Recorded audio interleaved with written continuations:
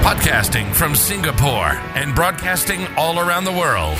You're listening to the Ignite EdTech Podcast with Craig Kemp, created by an educator for educators and streaming to the world. Now, over to your host, Craig Kemp. Hello and welcome to episode 73 of the Ignite EdTech Podcast. I'm your host, Craig Kemp, and I'm thrilled to have you here. As most of you know, I continue to work with the incredibly talented Mark Quinn to improve the final audio quality of this podcast. He has his own podcast production studio that provides editing and mastering services to content creators. To connect with Mark, please see the details in the podcast notes below. Last week, I asked you about tech programs and one-to-one programs in your schools. Check out the social streams for more. This week, I wanted to ask about sustainable practices for EdTech in your school. What tools, strategies, and practices have you implemented in your school to be more sustainable in the way you use technology? Please share with me via our Ignite EdTech social streams. I look forward to hearing your responses soon. A tool that has positively impacted the authentic and purposeful use of technology into classrooms and meeting rooms that I have worked in is Nearpod. Nearpod is an online tool that allows teachers to use slide-based teaching both in the classroom and remotely thanks to a hybrid layout. Teachers can create lots of different interactive learning resources that allow students to engage and learn via their device or a single screen in the room. It is amazingly engaging. Nearpod is also useful as a formative assessment tool and can output student efforts in easy-to-analyze graphs and charts for a clear snapshot of progress. Nearpod can also use gamification of information to make learning more engaging and fun. It's built to work well with lots of pre-existing tools such as Google Slides, Microsoft PowerPoint, and YouTube. Teachers can easily import media to make a lesson quickly and simply using already existing resources. It allows teachers to create lessons from scratch or use the existing library of more than 15,000 lessons and videos across grades and curriculums to get up and running quickly. The system also allows you to pull in videos from the likes of YouTube for easy integration with a quiz or other resource. I've seen Nearpod used in many ways, in different grade levels and across curriculums. I love their drive to be international at the moment. And if you use their free version at the moment, you should consider their full premium features at reduced rates. It's definitely worth the money spent. I highly recommend that you take a look at nearpod.com. The link is in the description below. Last week, we talked about strategically rolling out one-to-one or BYOD device programs in your school. If you're interested in learning more, go back and listen to last week's episode. This week, I wanted to talk about sustainability with EdTech in your school. Sustainable programs when it comes to EdTech is critical in organizations, not only for ease of use for teachers, students, and leaders, but also from a financial perspective. Financially, technology and its associated learning requirements can become very expensive, and schools are good at committing to purchase hardware, but not so good at sustainable practices to integrate them authentically and purposefully to add value to learning. Schools need to invest their time and energy in establishing sustainable practices for the use of technology that adds value to learning. Over the past few weeks, I've discussed several strategies to use to integrate technology in device programs, but the implementation of sustainable use of technology is a step further. I believe it starts with human resources. Listen to your people. Ask your teachers and students what they want and need from technology. Look at your school's strategic plan and then align your tech needs and learning opportunities with this for short, mid, and long-term goals. Short-term goals should consist of what you can do immediately. Things like meeting with key stakeholders, listening, observations, hands-on learning experiences, modeling lessons, integrating technology into planning documents, and providing access to high-quality professional learning opportunities. Mid-term goals include things in the immediate 3 to 9 months, for example. What can you do to make a difference? This includes the development of a professional learning plan with more details, providing opportunities for ongoing learning, trialing and purchasing new tools that will add value, gathering feedback, analysing data, and implementing strategically aligned strategies on a school-wide level.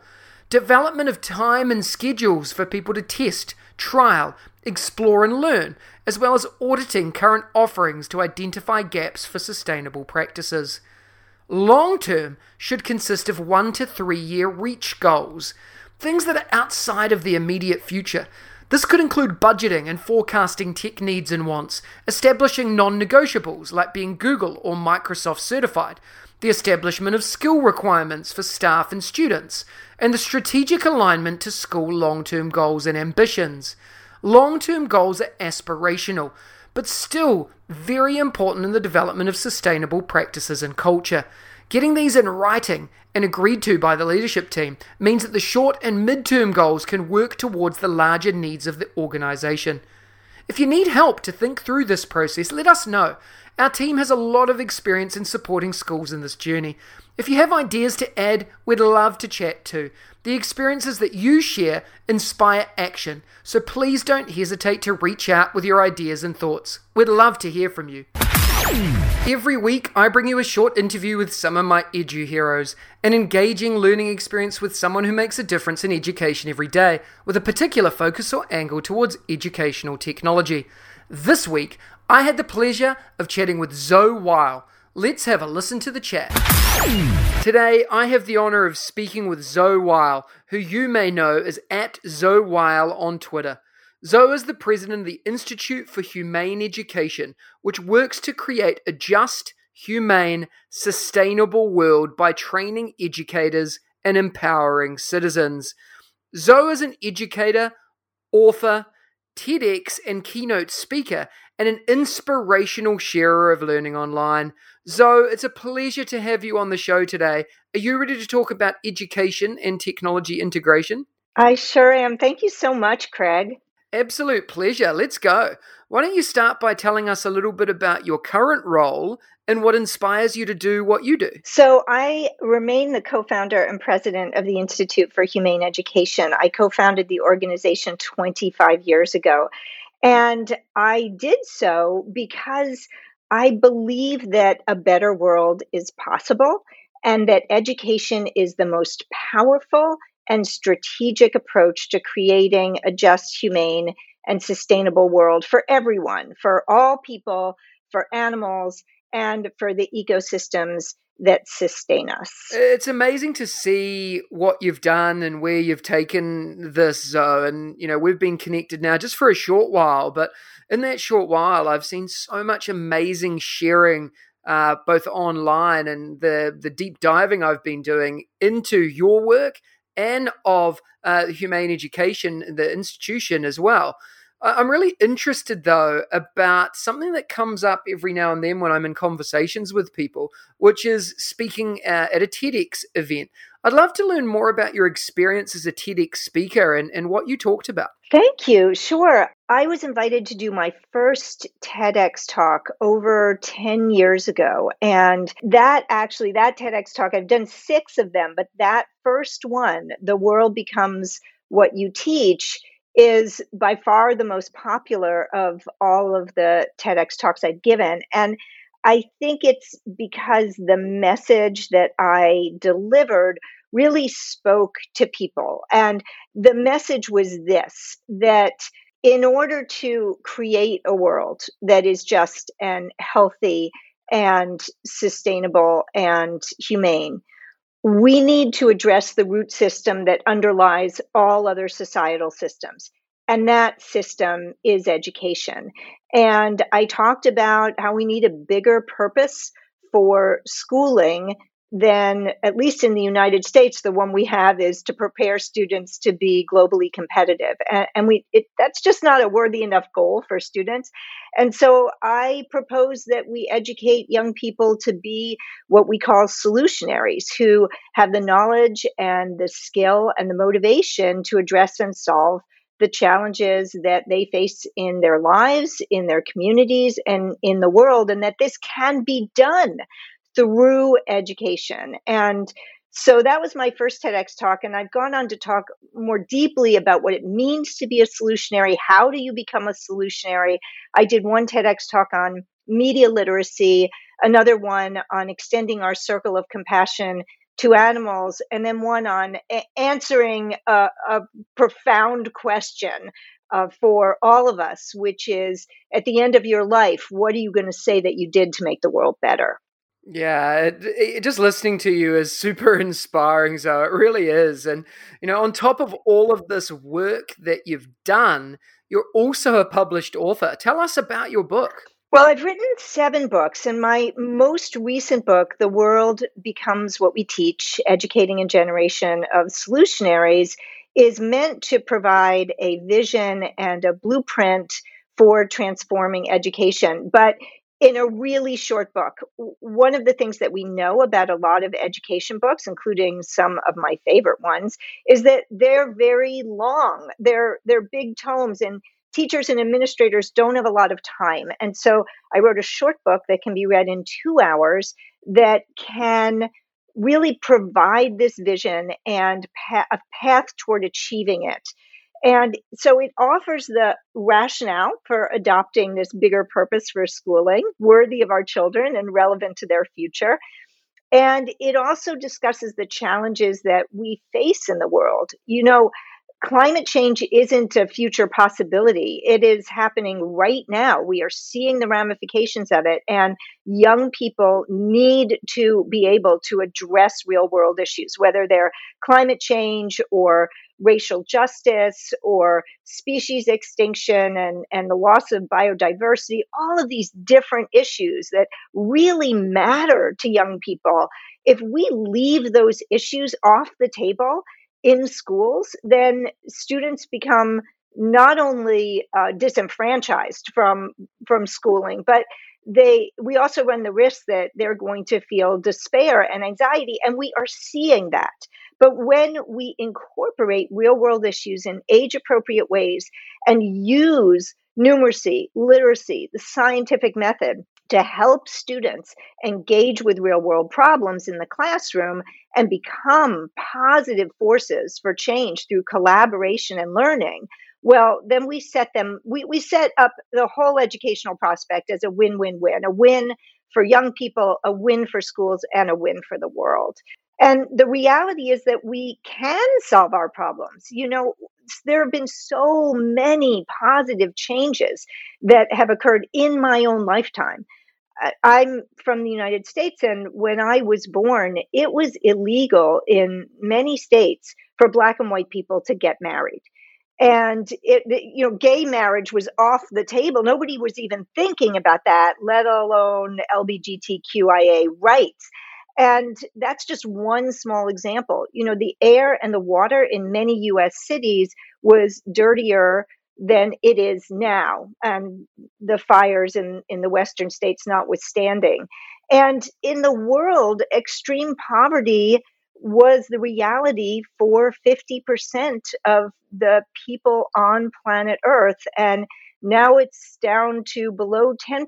And that's still way too high. But the fact that we could get from 50% to below 10% in my lifetime means there's no reason we can't get from 10% to 0%. And we can solve our problems. And the last thing I would say about the book is that it goes beyond the typical critiques of education, that students aren't graduating with the necessary skills, academic skills, because it's the reality is that even if students graduated with exceptional skills, they wouldn't, by design or purpose, be prepared for today's world. In fact, they might even exacerbate problems. So schools may feel that they're not living up to their own standards and goals in some ways, but those aren't necessarily even the right goals for today's world. And this book has become the primary text for a whole county in the United States, San Mateo County in California, which serves 113,000 students. And teachers are reading this book and they're implementing the ideas, and they're bringing solutionary units to their classrooms, and they have an annual solutionary fair. And that's just one example of what can happen. Yeah, it's totally inspiring. And I was doing a little bit of research into the work you've been doing, at a really grassroots level as well, and hearing that, that San Mateo County District has taken it on as a primary professional development text. It really speaks true to the impact that you're having and the impact that I think this can have globally. And I know we're discussing soon the way that this voice can be amplified through EduSpark as a platform as well. And the world is your oyster, I think, in this space. So I wonder sometimes when I chat to inspiring people like yourselves, what's next? So what is your next goal in your career? What do you want to do or achieve that you haven't been able to do yet, Zoe? Well, I want to achieve our mission. And our mission is so big. If people go to our website, humaneeducation.org, they'll see that our mission is to educate people to create a world where all humans, animals, and nature can thrive. So that's a pretty big mission. So I think I'm going to be spending my whole life trying to achieve it. And, in terms of getting there, I would say that to have our solutionary framework become foundational to schools and school districts everywhere, that will set us up to achieve that mission. If we can actually educate a solutionary generation, which means that young people know how to think like a solutionary, that means that they have developed really solid critical thinking skills, systems thinking skills, strategic thinking skills, and creative thinking skills, so that they can identify unjust, unsustainable, and inhumane systems. They can collaborate and learn from stakeholders in order to discover where there are leverage points to create change. They can devise solutions that do the most good and the least harm for all life, and then they can implement those solutions. So just imagine if that was what happened in schools. And so that no matter what career a student ended up having in their life, they would know, I have to be a solutionary in this career. I have to make sure that the systems within my chosen profession are just sustainable and humane. I know how to solve problems. I don't look at problems and just choose a side and argue. I look at problems and think, how do we work together, learn from everybody, and solve them? And right now we are so polarized in the United States and in many countries around the world. And we don't seem to be able to get beyond the debate and arguing format into the let's work together to solve the issues. So I think I have my work cut out for me, and I hope that we'll be able to see real progress with the expansion of our solutionary framework into schools everywhere.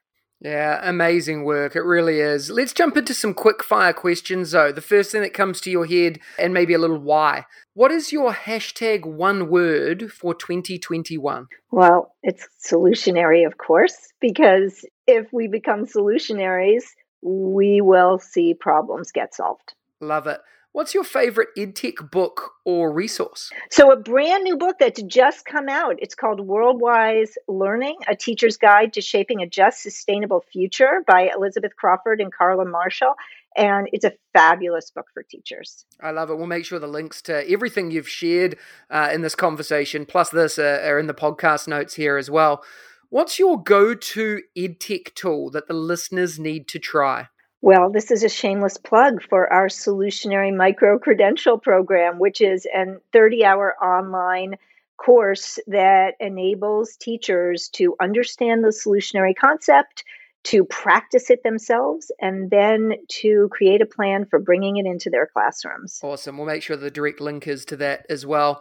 What's one daily habit or practice that helps you enjoy, progress, and succeed in your career? For me, it's getting out in nature, and that's because I need to restore myself. This is hard work, and educators are doing challenging work every day, and finding restoration is really important. And I'm inspired by the natural world, and it makes me realize why I even do this work, to protect this beautiful earth.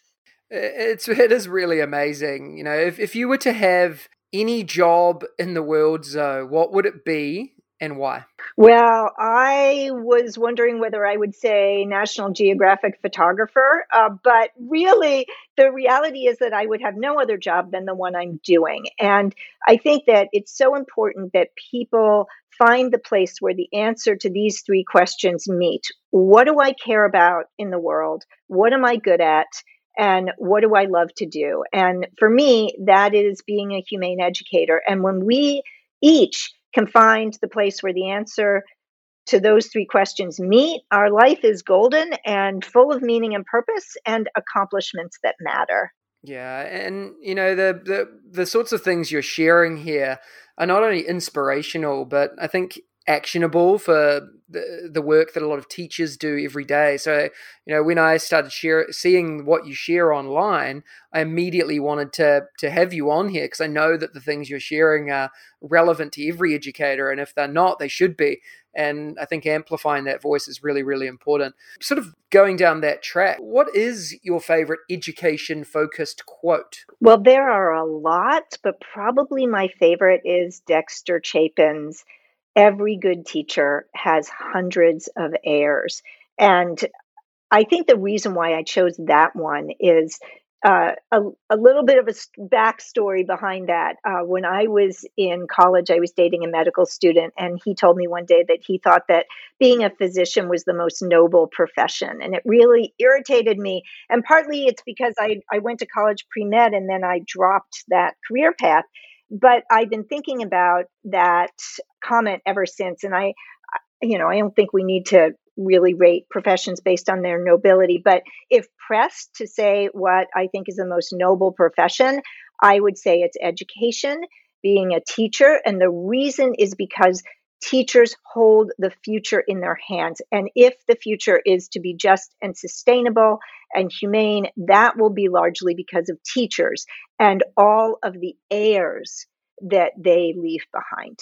So much amazing, inspirational content that you've shared with us. So I know the listeners are going to want to learn more. What's the best way for them to follow and connect with you? Well, I hope people will visit our website, humaneeducation.org. They can follow us on Twitter and Instagram at Humane Education and on Facebook at the Institute for Humane Education. Brilliant, Zoe. I really appreciate your time today, the inspiration, as always. We'll make sure that the links to everything here in the podcast notes below. Thank you for spending some time with me today, and I look forward to connecting again really soon. Thank you, Craig. It's been a pleasure. Next week, join me for episode 74 of the Ignite EdTech podcast, when I'm joined by the brilliant Jennifer Bloomingdale. One of the things I love doing is giving away prizes as a thank you for tuning in, listening, and hopefully following the Ignite EdTech podcast. Last week, I gave away a seat in the EduSpark professional learning portal for 1 year of unlimited learning at eduspark.world. To win, you needed to complete the form at bit.ly/edtechwin. The winner has already been contacted directly by me, and it is Heather Flynn. Congratulations, Heather. This week, I'm giving away 3 copies of Zoe's latest book. To win these prizes, you need to go to bit.ly/edtechwin and complete the simple form. It'll take you less than a minute to do. The link is in the description below. Competition closes on Wednesday the 24th of November, and the winner will be contacted directly by me and announced on next Friday's podcast episode. Good luck. If you enjoyed today's episode, please smash that follow button and share it with your colleagues, friends, and families. Please remember to spend 2 minutes to rate this podcast too, so we can reach even more people and EdTech enthusiasts globally. Please share your favorite part of today's episode by tagging us on Twitter, Facebook, Instagram, or LinkedIn, and don't hesitate to ask me questions that I can answer in an upcoming episode. Remember, you have the chance to win as well. Check out the links in the description for more, and I'll see you again next week. If you liked today's episode, please don't forget to subscribe so you don't miss another episode. And be in the drawing to win prizes every week. If you know others that would enjoy the show, please hit that share button and brighten their day. Join us again next week for your weekly EdTech hit with @MrKempNZ. We'll see you again soon.